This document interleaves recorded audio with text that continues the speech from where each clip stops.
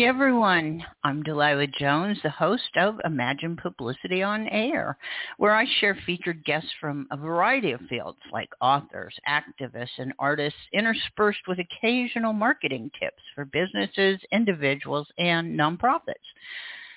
Remembering tears of contrition running down cheeks, sometimes mixed with heavy mascara, begging for the Lord's forgiveness.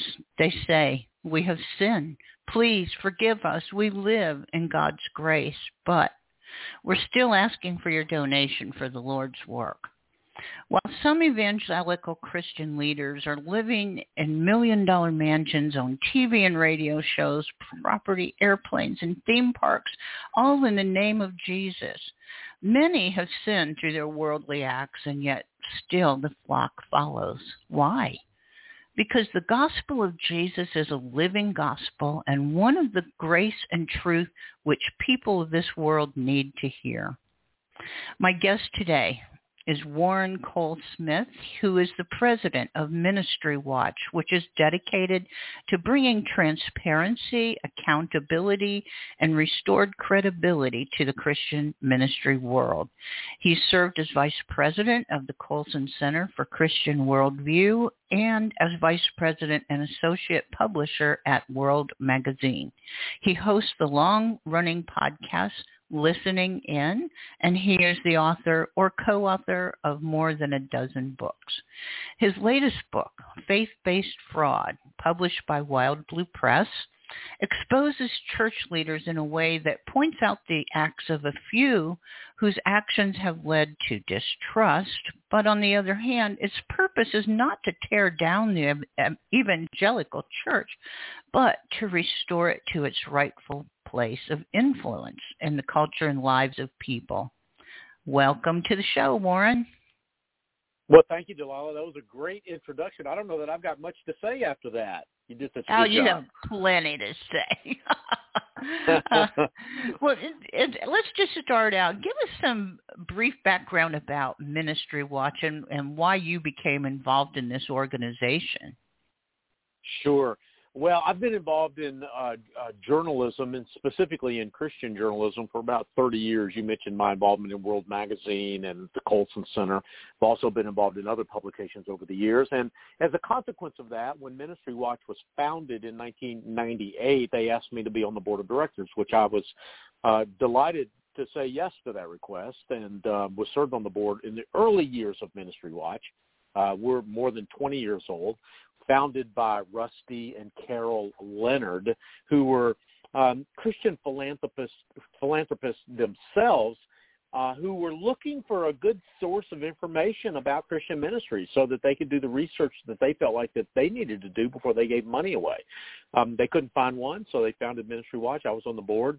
And MinistryWatch has a database of now more than 800 Christian ministries. You can go to ministrywatch.com and get to our database. There's a tab at the top of the page that will take you to our database, and you can find out all kinds of information about the largest Christian ministries in the country. Not every Christian ministry, because there's more than 1 million Christian nonprofits or religious nonprofits in this country.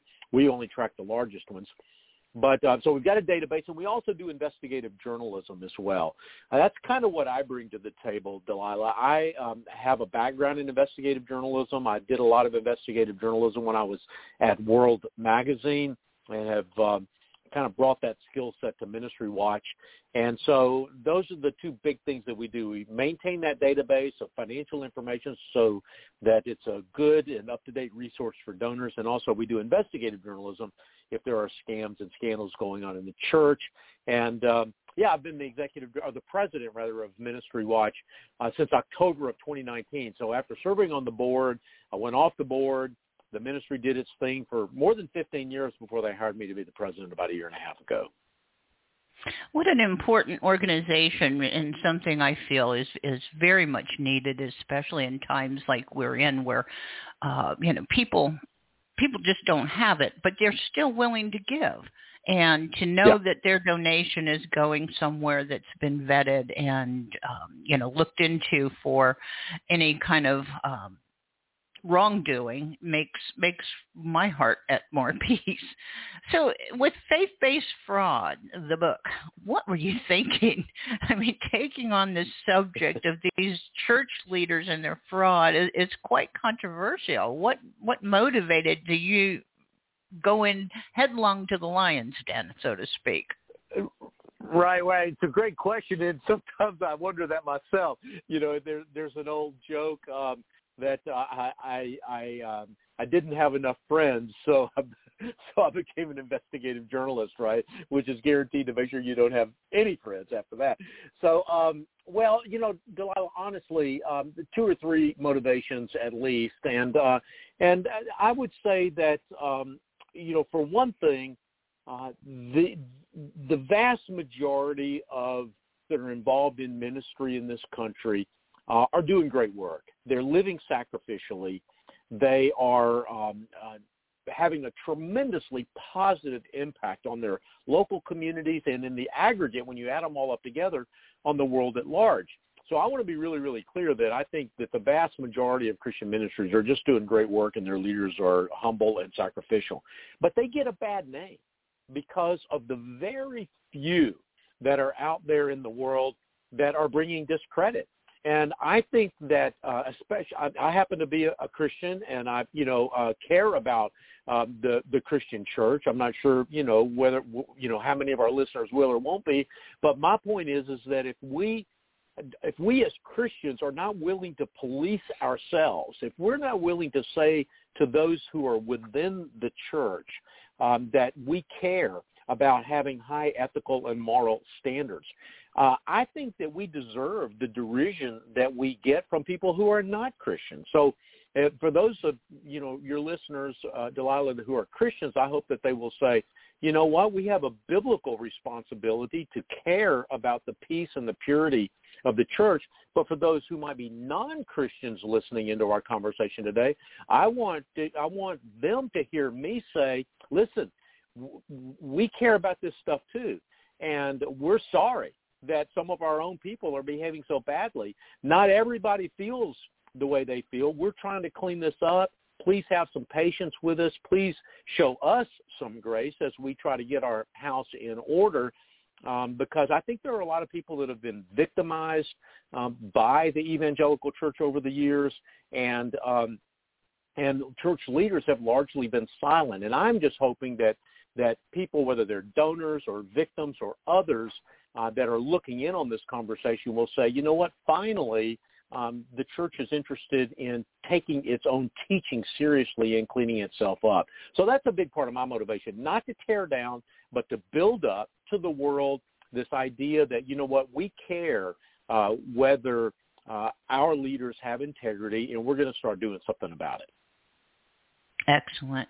Well, was there a singular event that basically was the line in the sand for you, or just a culmination of disgraced evangelical leaders over a period of time that you became awake to what your role in this was going to be? Well, I don't know that there was a single event. I mean, I was raised in the church myself, so I have had and I know, Delilah, before we, you know, went live here for our listeners, you mentioned that you lived here in Charlotte, and it was some of these stories were a trip down memory lane because Jim and Tammy Bakker, for example, lived. You know, they had their operation right here in Charlotte, which is where I live today and where you used to live. So, you know, I've had some exposure to a lot of these ministries over the years, and in some cases, I've even been, you know, benefited from these ministries. Some of the preachers that I write about in Faith-Based Fraud have written books or had television or radio programs that I've benefited from. But, you know, that doesn't excuse, though, the bad behavior. And so over time, I was just seeing the accumulation of one story after another. And I think here's the key point. I started seeing some common threads, Delilah. I started seeing that, you know, most of these ministries, they might look different on the outside. There might be Jim and Tammy Bakker or Jimmy Swaggart or I don't know if your listeners will know names like Mark Driscoll or David Jeremiah, who are folks that are a little bit more in the mainstream of evangelicalism. They might be different in some ways, but they're alike in other ways. They don't have strong boards. There's not transparency and accountability in the way they do things. They engage in practices that even before the scandals occur, you could look at and say, hey, you know what, there's trouble coming because they don't do things like release their 990s to the public, or they're not members of the Evangelical Council for Financial Accountability.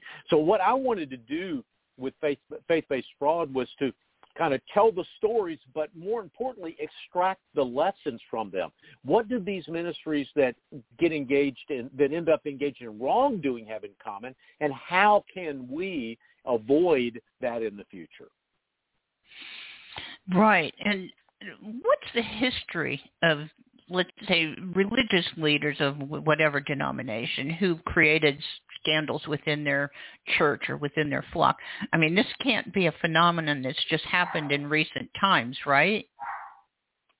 Oh, no, you're exactly right. In fact, it's funny, when I was doing the research for this book, I left a lot of this out, Delilah. But, if you look in our literature, books like Elmer Gantry, for example, which was written in the early part of the 20th century, or Flannery O'Connor's novel Wise Blood, these are stories that have sort of permeated the idea of a charlatan preacher. In some ways, even think about the Wizard of Oz. The man behind, pay no attention to the man behind the curtain pulling all the levers, right? He was a patent medicine salesman. There's something sort of baked into the American experience where we both, from time to time, create these big frauds, and we also punish these big frauds. But we also, in some ways, are fascinated by them as well.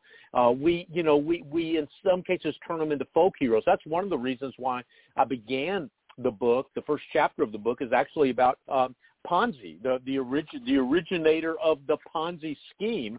And even though his fraud really didn't spring out of the evangelical Christian church, he did take advantage of a lot of Catholics in the Boston area, a lot of Italian Catholics that were scattered throughout New England. And so there was a religious component even to Charles Ponzi's original Ponzi scheme. So I wanted to tell that story to kind of make some points about what's called affinity fraud, and how we create trust, and why we're fascinated with these fraudulent figures throughout history. Well, with the birth of the non-denominational megachurch, which, probably 70s, 80s, this kind of came about, what's the state of mainline denominations that we're usually all familiar with Lutherans, the Presbyterians, the Methodists, the Baptists? What is their state of being as opposed to, I guess, the non-denominational churches? Well, it's a great question, and I think you put your fingers on an issue. That's one of those issues that I wanted to kind of tease out of all these stories, is that you're quite right. If you go back 100 years in American church history, the vast majority of churches were part of a denomination. They had structure. They had accountability. They had standards for ordination, for example. But as you rightly said, in the 70s and 80s, we've seen the rise of the evangelical megachurch. Often these churches are completely independent. They're not a part of any denomination. The church revolves around maybe a single charismatic leader. And I mean that when I say charismatic, I don't necessarily mean in the Pentecostal charismatic sense, but just someone who has a lot of charisma, someone who's a great speaker. And to him, in some cases her, we have stories of pastors like, for example, Joyce Myers or Paula White. They're not all men, though the vast majority of them are. And and the thing about this, Delilah, that's important is that they can grow very large. In 1970, according to Elmer Towns, who has studied church growth, there were only about a dozen Protestant megachurches in this country, and by megachurch I mean a church with more than 2,000 people in regular attendance. Today, 50 years later in 2021, we have thousands of megachurches. In fact, the nearest numbers that I can see are somewhere between 4,000 and 5,000, to the point where the megachurch distinction almost doesn't make any sense anymore. We have mega or ultra mega churches that have more than 5,000, more than 10,000. We've got churches in this country now with more than 20,000 people that are attending regularly on a Sunday morning. And, of course, they're all dropping money in the offering plate or giving online, as is becoming increasingly the case. And so we have churches. I'll just use one example since I live in Charlotte. Elevation Church here in Charlotte takes in close to $100 million a year in revenue. They're not alone. There are other churches that take in tens of millions of dollars a year. And so the rise of the independent evangelical megachurch outside of a denomination with very little accountability, dealing with huge sums of money, has contributed without doubt to this culture that we find ourselves in today. Oh, that's just staggering. And, you know, I would love to think that they're spending a lot of that money and giving back to the community and helping the homeless and the needy in their communities. But I haven't seen a whole lot of that. Have you? Well, that's a good question. And again, you know, like I said at the beginning, Delilah, I want to be really, really clear that, you know, I mentioned that there are, you know, maybe as many as 5,000 megachurches in this country today. There are 300,000 churches in this country. The vast majority of churches are small. They have anywhere from 75 to 150 members, often working alone without any assistance. Sometimes not making very much money either. So I want to be really clear that the vast majority of pastors and church leaders are living sacrificially, doing a lot of that great work in the community that you described. But yeah, you're right. There are these others that are, you know, living large, so to speak. They're living in mansions and they're flying around in private jets, and those are the ones that I think discredit and cause us to forget how much great sacrificial work is truly being done by churches and Christian ministries in the world. In fact, that's one of the reasons I wanted to write this book, is not necessarily to draw attention to them, but to draw attention to the others and to try to eliminate some of the excesses that we see in the few, so that we could, you know, so that the world could really see that Christian ministry and that the church culture in this country is by and large one that is honorable and that we should get behind. Well, this kind of leads into, you know, the gospel of prosperity, where if you're good enough, all these good things and all this money and everything is going to come your way. But if you're not good enough, well, then you just sit there and worry about it. But when did this all become so popular, and why are parishioners so tolerant of, to me, it's obvious greed? Yeah. Well, it's a really great question and a complicated question, so I'm not going to go into a very, you know, really deep theological conversation about this, but I'll just make a couple of quick observations, Delilah, and then if you want, you can ask me some more questions.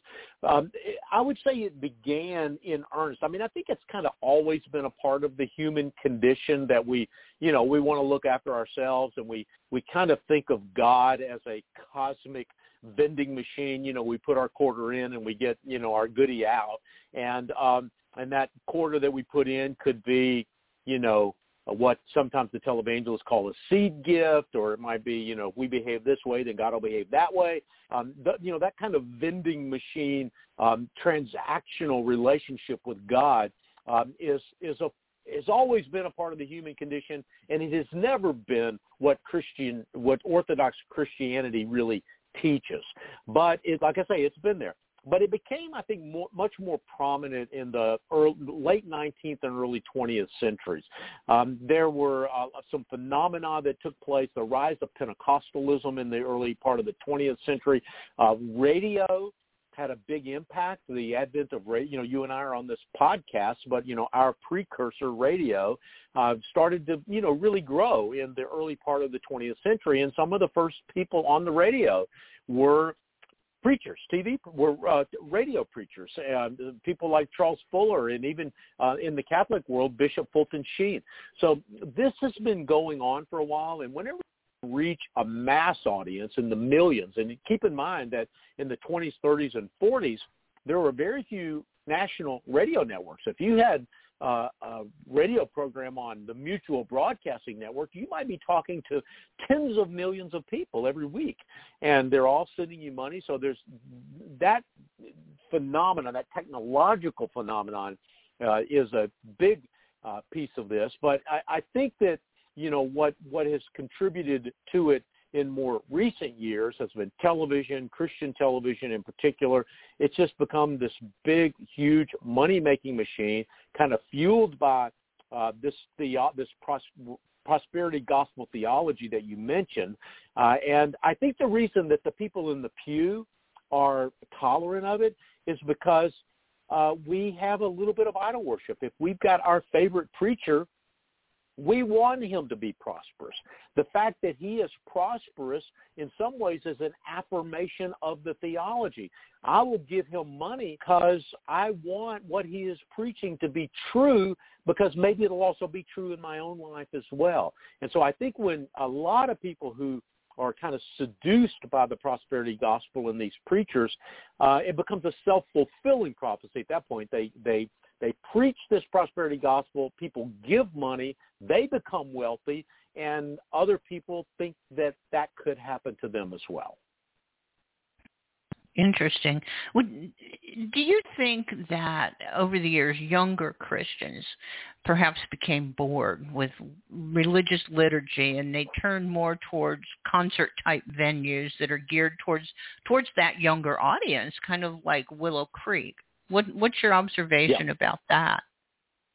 Well, I don't think there's any doubt about that. I mean, that is a parallel. It's kind of a different phenomenon from the prosperity gospel stuff, because you'll see a lot of contemporary worship that's, not in the prosperity gospel movement. It's kind of a different thing. But yeah, you're absolutely right. I mean, I think that the mainline churches that as you described them a moment ago, the Presbyterians, the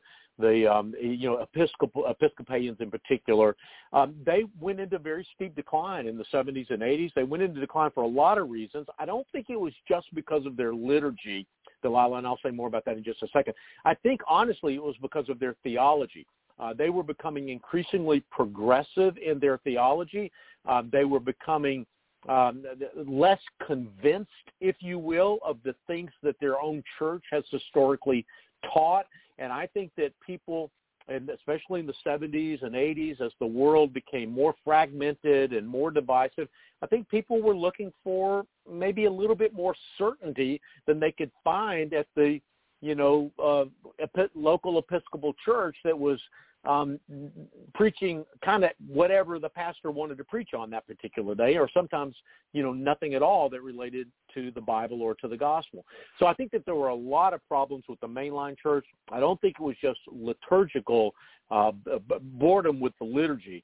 And because if you look today, you're actually seeing a resurgence in conservative liturgical churches. There are branches, for example, of Presbyterianism that engage in very liturgical services. I'm a part of an Anglican movement in this country, which is a conservative group that we say communion we have communion every Sunday. We say the Apostles' Creed every Sunday. Our service looks very liturgical, and yet we have young people flocking to our movement. So I don't think it's exactly this liturgical versus contemporary, this traditional versus contemporary. I think it has much more to do with theology and what you stand for and how much conviction you have about the things that you say you believe. And that has really created this dividing line. But all that said, the net effect is, you're right. We have churches like Willow Creek that have, kind of grown up. And, of course, I devoted an entire chapter to Willow Creek in my book, Faith-Based Fraud. Well, let's kind of take a little twist here. Speak about evangelicals in the political arena. What have you seen grow over the years with the influence, whether it's political donations, whether it's endorsements, whatever it might be, but we're seeing a lot more of religious leaders, not necessarily tossing their backing a particular candidate here or there. Where's the separation of church and state come into that? Well, first of all, I think it's important to realize that the separation of church and state is not in the Constitution. That is an idea that personally I don't believe it's possible to separate church and state. The Constitution actually says that the state cannot establish a religion and cannot prohibit the free exercise of religion. So the First Amendment is really geared towards keeping the government out of the church's business, not keeping the church out of the government's business. And I think there's been a rich tradition in this country of people who have a strong moral, ethical, and religious compass being actively involved in government. And I personally don't think that is a bad thing. I think what has happened recently, though, is a problem, and I write about it a little bit in Faith-Based Fraud. That will probably be more in my next book, Delilah. But it's this idea that if you are a Christian, you must back a particular political candidate, or if you back another political candidate, then that means you are definitely not a Christian. That's, in my view, a problem for the church. Because, again, just to sort of go back to my first principles as a Christian, the Bible says that to be a Christian, you have to believe in Jesus. The Bible doesn't say to be a Christian, you have to believe in Jesus and vote for a particular candidate and oppose a particular candidate.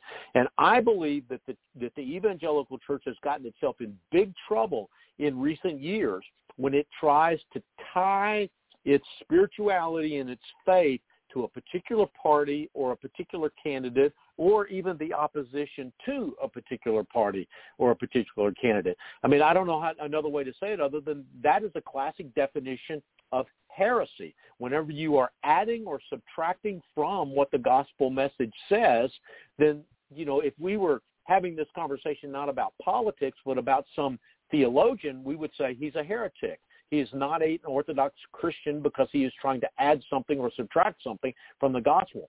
And I think that is what we as evangelicals need to do to those who are trying to conflate politics and the gospel in ways that are not helpful to this country, but most especially not true to the gospel message itself.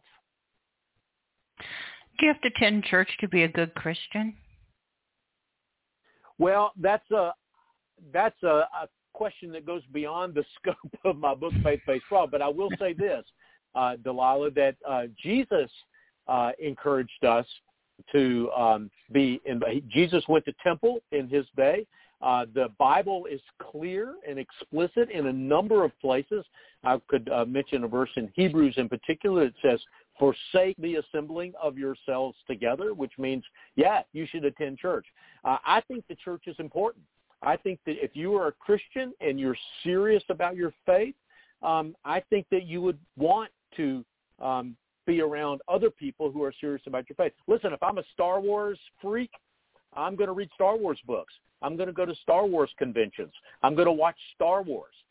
It seems to me that if we are as committed to the gospel and to Jesus and to his church as we are to other things that we pledge our loyalty to in life, then, I think we should go to church. Now, am I saying, are you not a Christian at all if you don't attend church, or does going to church make you a Christian? Absolutely not.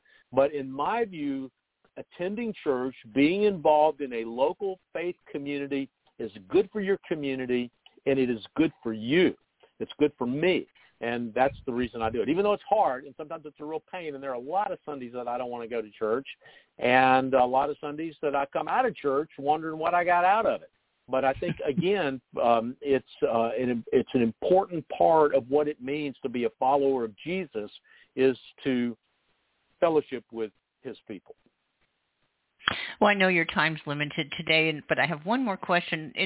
In researching the book, or even in your experience, what have you found as the motivating factor for the leaders to commit these fraudulent activities, and how can they be prevented? It's a great question, and a great question to close on as well. Delilah, I think the big motivating factor is just the desire for, and I know this is going to sound weird, but let me unpack this for a second, the desire for autonomy. You're not the boss of me, and I'm not the boss of you. And, to use the popular vernacular, people don't like to be told what to do. They don't like to have accountability. They don't like to have structure. They like to do what they want to do when they want to do it. And so I think that a lot of these pastors that are, we've seen get involved in scandal, they get to that point because over the years they have thrown off any attempts to create accountability and structure. And it's important to remember that whenever we put barriers around an individual or around an organization, we're protecting the person just as much as we are protecting the donors or the victims of that organization. Because a lot of times people don't realize that they're slowly slipping into behaviors that are not good for them and not good for the church. So I think that that's the main cause. How you prevent it? I think if our listeners here happen to be donors to any kind of a nonprofit organization, they should make sure that those organizations are releasing their Form 990s to the public. That's like a tax return. You can go online and find the Form 990 in all kinds of places, and you can even look at the financial information at our website, MinistryWatch.com. Make sure that the organization has a board of directors that is independent. In other words, not made up of the friends and family of the preacher or the leader of that ministry. If it's a Christian organization, ask if they have a statement of faith and read that statement of faith and make sure that you agree with it. If they don't have a statement of faith, why not? If they're a Christian organization, are they members of the Evangelical Council for Financial Accountability? That's ECFA, and you can go to ecfa.org and find out who the members are there. They have a Find a Member button on their website.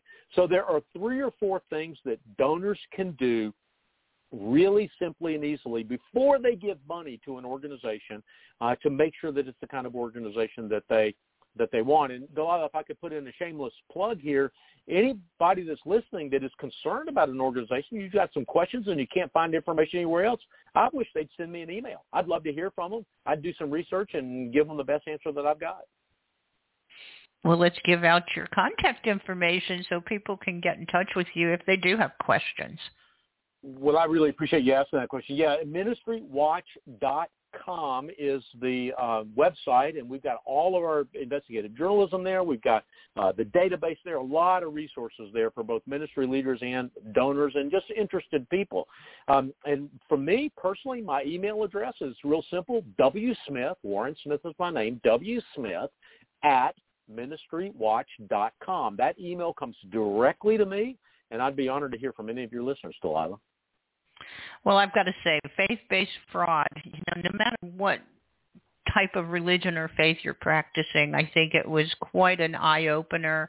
I think that, people across the world need to have this information. I commend you for, the work that you're doing through Ministry Watch, and we want you to know that you can buy the book Faith-Based Fraud through Amazon or through Wild Blue Press. Are there other places that you have it available, Warren? Yikes, I don't know. That's a really great question, but I know that what you just said is true. Both Amazon and Wild Blue have the book available, and I'm really excited. We'll have it in ebook version, hardback, and we're also doing an audio version of the book, though, which I think will be out in early June. Well, I really enjoyed it, and like we talked off air, it took me on a ride down memory lane because I was very familiar with a lot of the characters in the book. Exactly right. Thank you so much for giving up your time today and coming on and discussing this book with me. And I look forward to doing it again someday. You bet. Me too. Thank you, Delilah. It's been great to be with you. You too. Well, thanks so much, everyone, for tuning in. Please follow Imagine Publicity on air wherever you're listening to this podcast for future episodes.